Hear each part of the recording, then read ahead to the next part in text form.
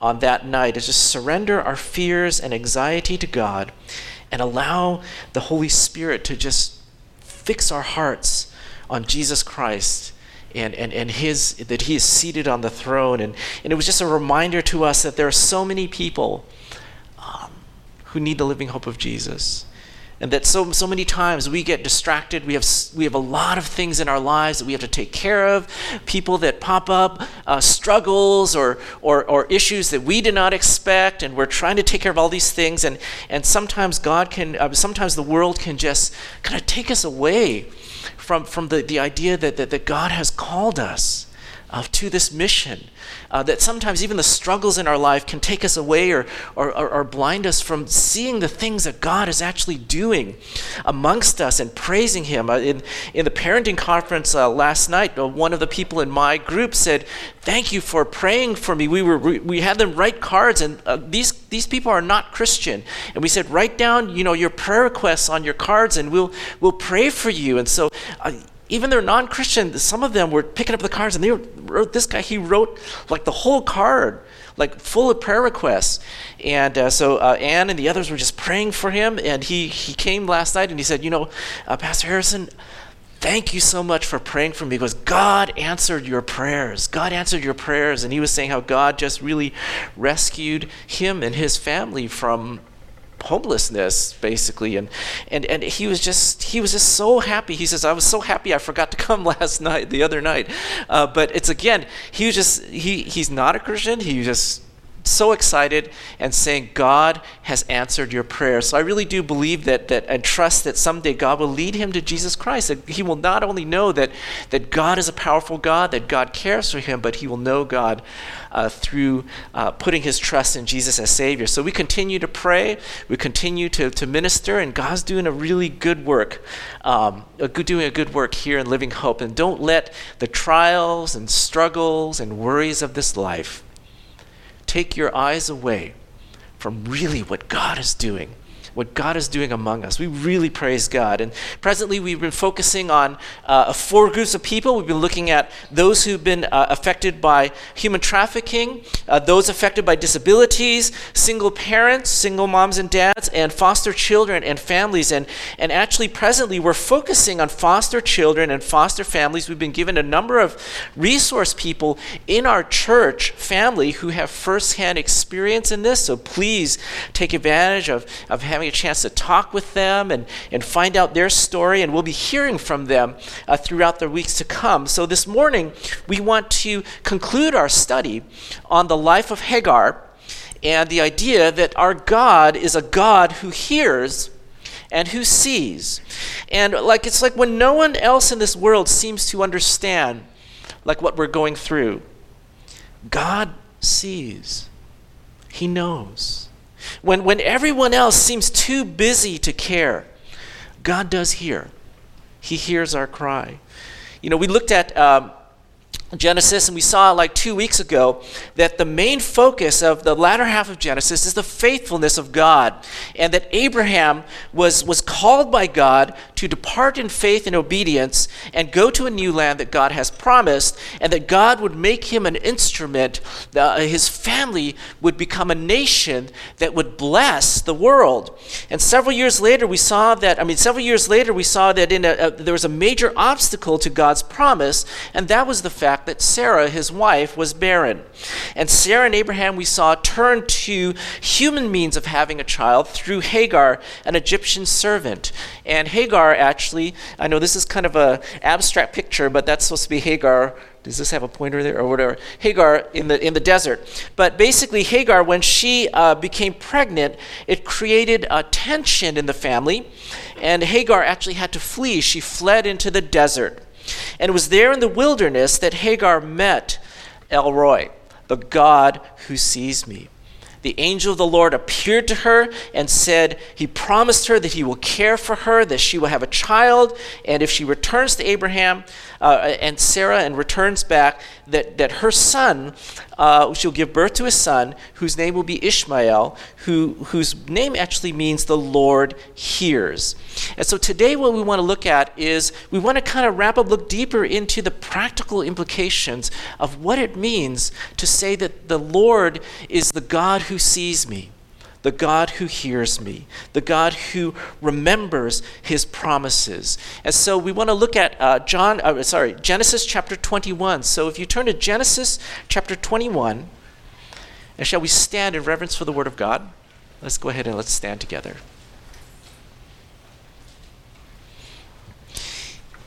In chapter 21, verse 1, it says, the Lord visited Sarah as he had said, and the Lord did to Sarah as he had promised. And Sarah conceived and bore Abraham a son in his old age, at the time of which God had spoken to him. Abraham called the name of his son who was born to him, whom Sarah had bore him, called him Isaac. And Abraham circumcised his son Isaac when he was 8 days old, as God had commanded him. And Abraham was 100 years old when his son Isaac was born to him. And Sarah said, God has made laughter for me. Everyone who hears will laugh over me. And she said, who would have said to Abraham and Sarah that they would nurse children? Yet I have borne him a son in his old age. May the Lord bless the reading of his word. You may be seated. Now, when we come to this passage, most readers would think that this is like a fitting conclusion to the story of Abraham and Sarah, because God has fulfilled his promise and given them a child finally, and you would say, okay, that's a happy ending. Everything is done.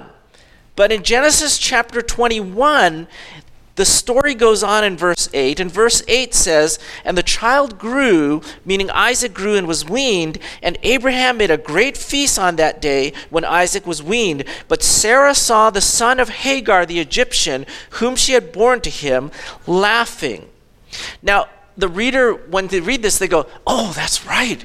I forgot totally about Ishmael, that they have another son. And it's here that oftentimes as we think about this, we're reminded that a lot of times we do make a mess because of our sin. We talked about that last time. That a lot of times people are victims because of the bad choices that we make ourselves.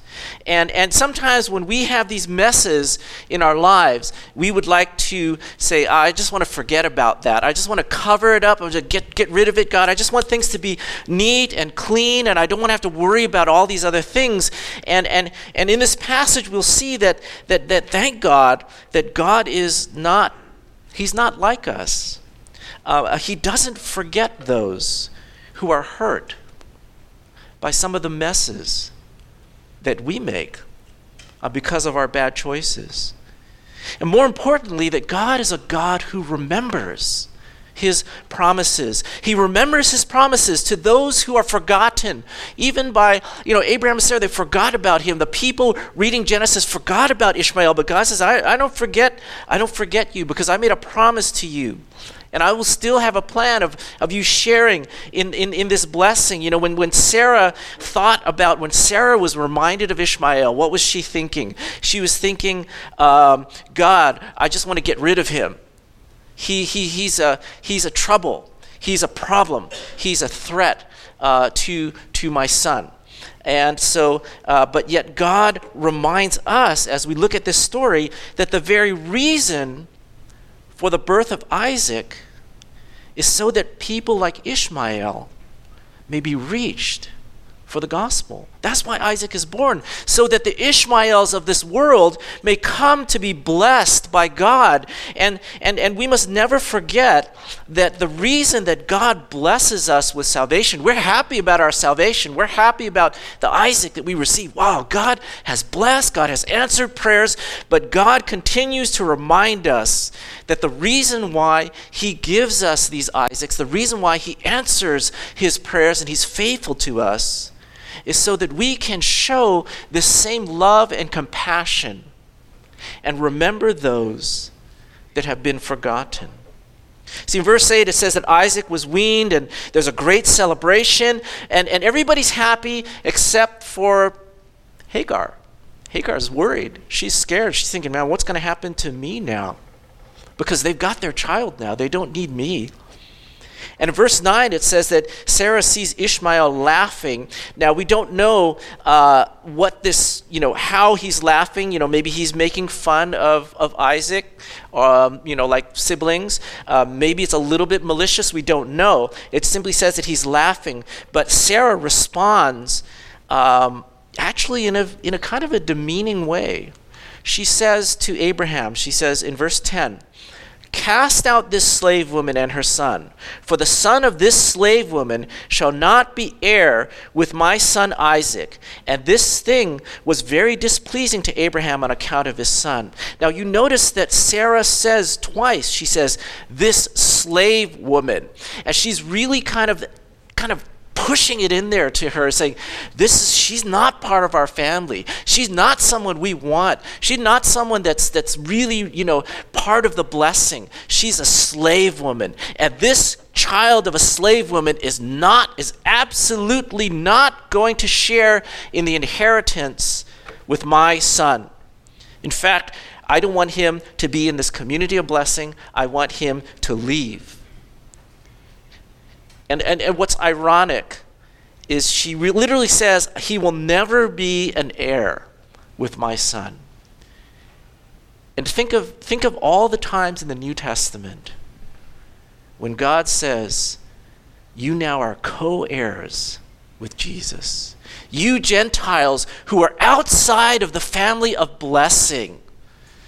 That includes us.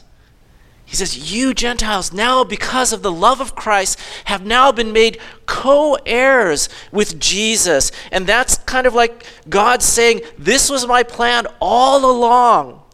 That Ishmael, yes, he can be put aside for now to have his own way and maybe not to threaten Isaac, but God does not forget. And he says someday the descendants of Ishmael, the whole reason why Isaac is born, the whole reason why Isaac is given to you is so that Ishmael, these Ishmaels in this world, us Ishmaels in this world, can be co-heirs with Isaac and enjoy his blessing. That's why God gave Isaac to them. And so God says to Abraham, he says, don't be displeased because of the boy and because of your slave woman. Whatever Sarah says asks you to do, do it, and through Isaac shall be your offspring, and I will make a nation of the son of a slave woman also, because he is your offspring.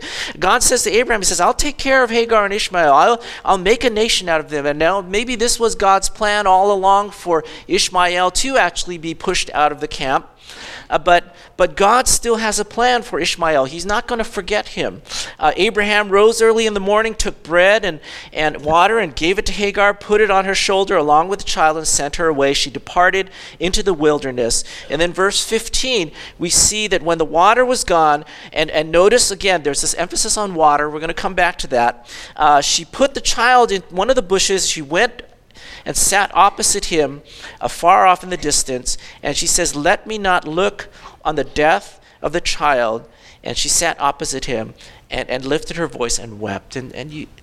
This is a really, if you can picture this, it's really powerful. This is very tragic. A mother saying, I can't bear to see my child die, so I just want to put him in the bush and let God, let him go. And in verse 17, God comes and he says he heard the voice of the boy. Now again, this is very important. God heard the voice of the boy. That's his name, Isaac. And the angel of the Lord called to Hagar from heaven and said, what troubles you, Hagar? Fear not, for God has heard the voice of the boy where he is. Up, lift up the boy, hold him fast in your hand, and I will make him into a great nation. And then God opened her eyes, and she saw a well of water. She went and filled the skin of water, gave the boy a drink. God was with the boy. He grew up and lived in the wilderness and became an expert with the bow. He lived in the wilderness of Paran. His mother took a wife for him in the land of Egypt. So here we see the second time Hagar actually receives a visitation from God. Back in Genesis chapter 16, we saw that Ishmael means the Lord hears. And basically, Ishmael's name was a promise to Hagar that God will hear the cries of her son, that he will remember the promises that he has given. Because the son, he's older now. This has been several years now since she ran off in the wilderness before. She's had her son. The son's a little bit older now. And God says, but, it's been a years gone. I still remember. I still promise that your son there's going to be a nation coming out of your son. He's not going to die. And here again, we see two people here, Hagar and Ishmael, who have no one to champion their needs. Everyone else in the community sees them as an inconvenience, a problem that we need to take care of, because it's getting in the way of things that we want to do. That's the way people deal with it in this world, right? Cast them out. Forget about them. Don't let people know. We've been mentioning, foster children in our society are often seen as inconveniences to people's plans. So we weren't expecting to have a child this young.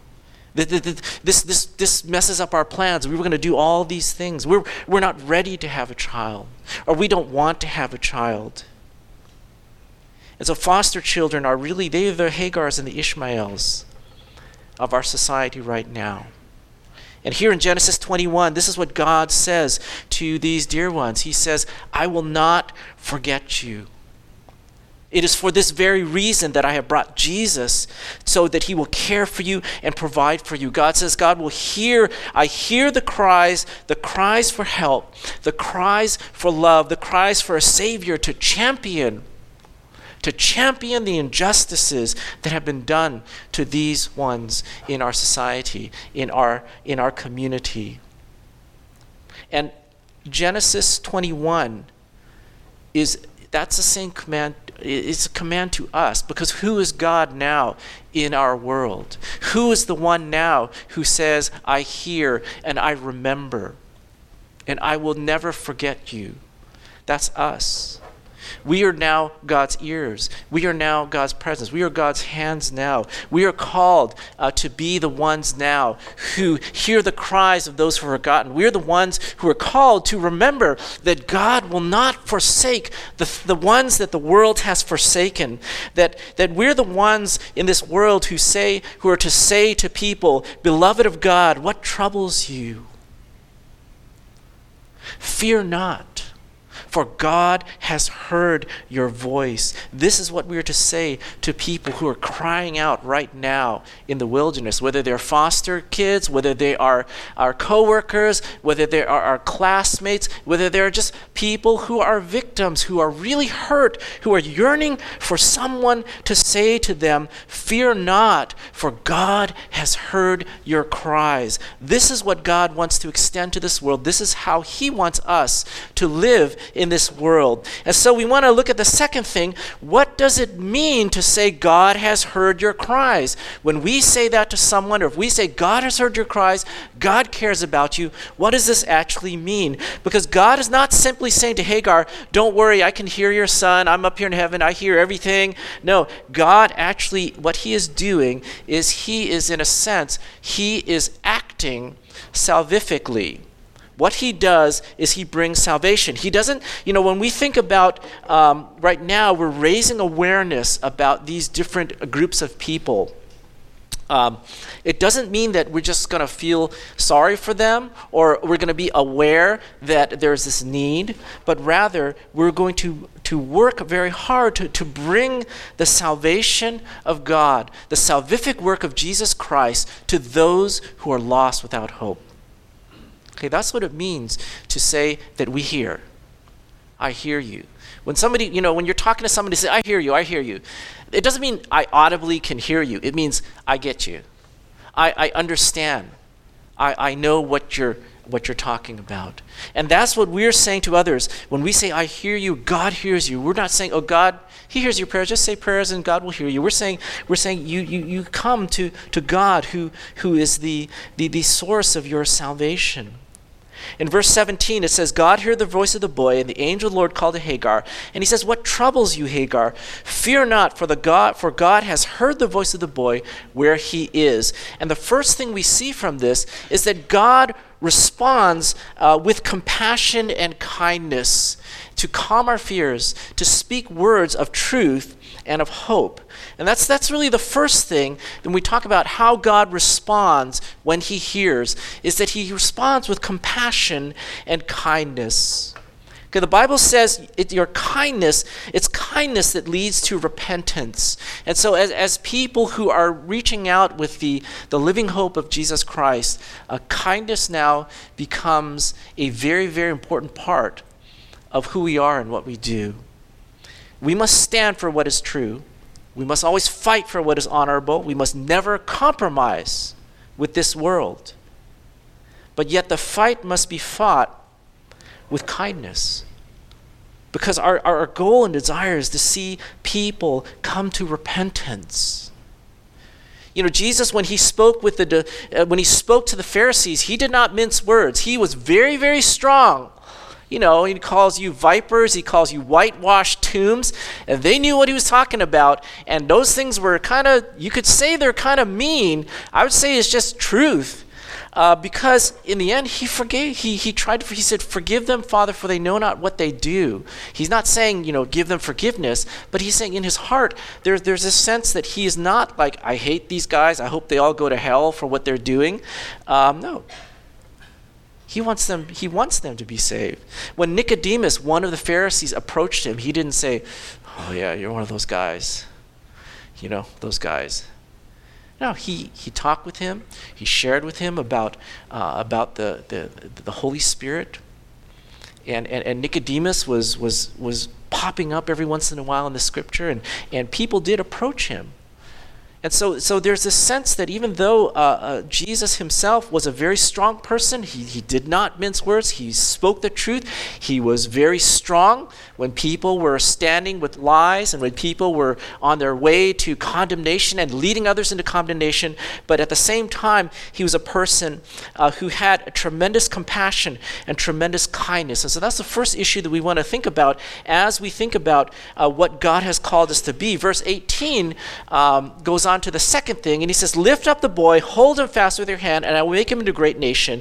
Then God opened her eyes, and she saw a well of water, and she went and filled the skin of water and gave it to the boy. Now here it says God provides water. Now the idea of water actually is not just water to drink so that he will live physically. I believe that this actually is a picture of salvation. Okay, a picture of salvation. This idea of living, of water being provided in the desert. Remember, Abraham, before he sent her off, says, I'm going to give you some water. And when the water had run out, meaning they have nothing now, they're going to die, God provides them a miraculous spring of water that comes out in the desert. And again, this points to Jesus. I mean, Jesus actually says, he says, if you knew the gift of God, and this is speaking to the Samaritan woman, who is, again, one of those people, like the Samaritan woman, it's like, give me to drink, you would have asked him, and he would have given you living water. Again, he would have given you salvation.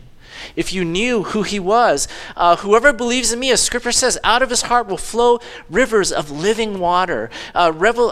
John, springs of living water. God will wipe away every tear from their eyes. And this is talking a bit about like heaven, what it's going to be like, this springs of living water. So I really believe that this idea of water is not just God was really nice to provide something so they wouldn't die in the desert. This was a picture or a symbol that God desires to give salvation to those who are perishing. That's really what this is. When Sarah says, okay, what I want to do is say, you're a slave woman, you're the son of a slave woman, you are problems for me, I already have God's blessing, I already have everything I need, send her away. get rid of her because it's a problem. He's not going to be an heir. He's not going to be a part of this blessed community because it's going to cause trouble. That's not to blame Sarah. She's a godly woman, but that her response in that verse kind of reflects a lot of times what we think sometimes. Wow, people coming in, they cause a lot of trouble. Wow, this is hard because, they're going to affect my kids. They're going to affect the programs. It's going to be hard to worship. It's going to be hard to do this, hard to do that. We've got so many struggles and problems inside the church already to take care of. How are we going to take care of these? How are we going to think about other people? They're not like us at all. They don't think like us. They don't do the same things we do. And we say, well, it's kind of a problem. Let's leave them outside the community. They're not going to be co-heirs with Jesus, with me. And yet God's heart says, this is the very reason why Isaac was given. Do not forget the gift that you are given, this miracle son that you are given, Isaac. You celebrate and you remember that he's given so that people like Ishmael will not die in the desert, that they will find those streams of living water, that's what God's heart is, that's what God wants. And he's saying to us as well that this is our mission. This is what God is calling us to do. The one thing that drives us together is that God's acts are salvific. God wants us to continue to bring the living hope of Jesus to a world that does not know him. Just because you got your Isaac doesn't mean you forget about Ishmael.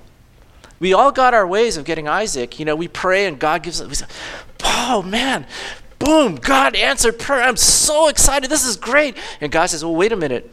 Do you know why I answered that prayer? So that you can bless others. It's not just for you. It's not just so you celebrate and laugh and say, look, what a miracle God has done for me, that God had answered this prayer. He said, no, that's what I give this to you so you can bless others, so that you can go out to those who are hurting, who have no living water, and bring them and show them that there's a living water in Jesus. That's why I've done these things for you. God never forgets. We forget all the time. We get so excited about the things that we have. We get so worried about the things we don't have that we forget. But God says, I don't forget. I'll never forget. And I'm going to remind you as a people, you never forget your mission of why you were given this blessing, even why are you given these troubles. It's so that you can reach out to the people who are in the desert right now, who are so tragic. I mean, that tragic picture of having to put your child in a bush somewhere away because you can't bear to see him die. That's the world. That's the suffering. That's the condition that they are in. And we have to think about that and understand that's the agony that they go through because they don't have this living water. And here we are with Isaac, we're so happy and And this is God calling us today. As we take communion, this is the body and the blood of Jesus Christ. When we take communion, we're reminded that we're forgiven by God completely. That's a blessing. I will never have to worry about the sins that I have committed in my youth, about the sins that I commit now, about the sins that I commit in the future, no matter how serious or terrible they are that I can't wash away. We never have to worry about them again. Why? Because of the blood of Jesus Christ. We never have to worry about the judgment of others and the judgment of God. Why? Because God has already judged us and said we are righteous. We are his children. We're his co-heirs. We don't have to fear. We don't have to do things to make God love us. We don't have to doubt at any point in time that we've done enough things to make God loves us, because God says, I've given my son, my son's blood in his body to show how much I love you. Jesus is the love of God. It reminds us of the Isaac, of the blessing that we have together. When we partake of the the bread and the blood of you're a believer, you can partake of this. When we eat the blood, when we eat the bread, when we take the cup, we are sharing in Jesus. We're sharing in what he did. We're reminding ourselves that all these blessings that we have, the fears that are gone away, the hope that we have in our lives, this is something that is a gift of God. And now God is saying, as you enjoy and remember these gifts, you now go out and love the Ishmael, whoever he's going to be or she's going to be this week. Because that's what this is for. That's why we have all these blessings. And so we're going to take some time now for communion. This is something that our Lord Jesus Christ established for us as believers, that we would always remember what Jesus has done for us on the cross, and that we will always continue to declare him until he comes. So let's just spend some time in meditation, getting ready. And when you take the communion, go ahead and take it with other people and just praise God. Praise God for the gifts that you have received, that we have received through Jesus Christ. Let that be the thing that motivates us and moves us to reach the Ishmaels in our world. So when you're ready, please do come. If you're a believer, you're welcome to take communion. And please pray with others.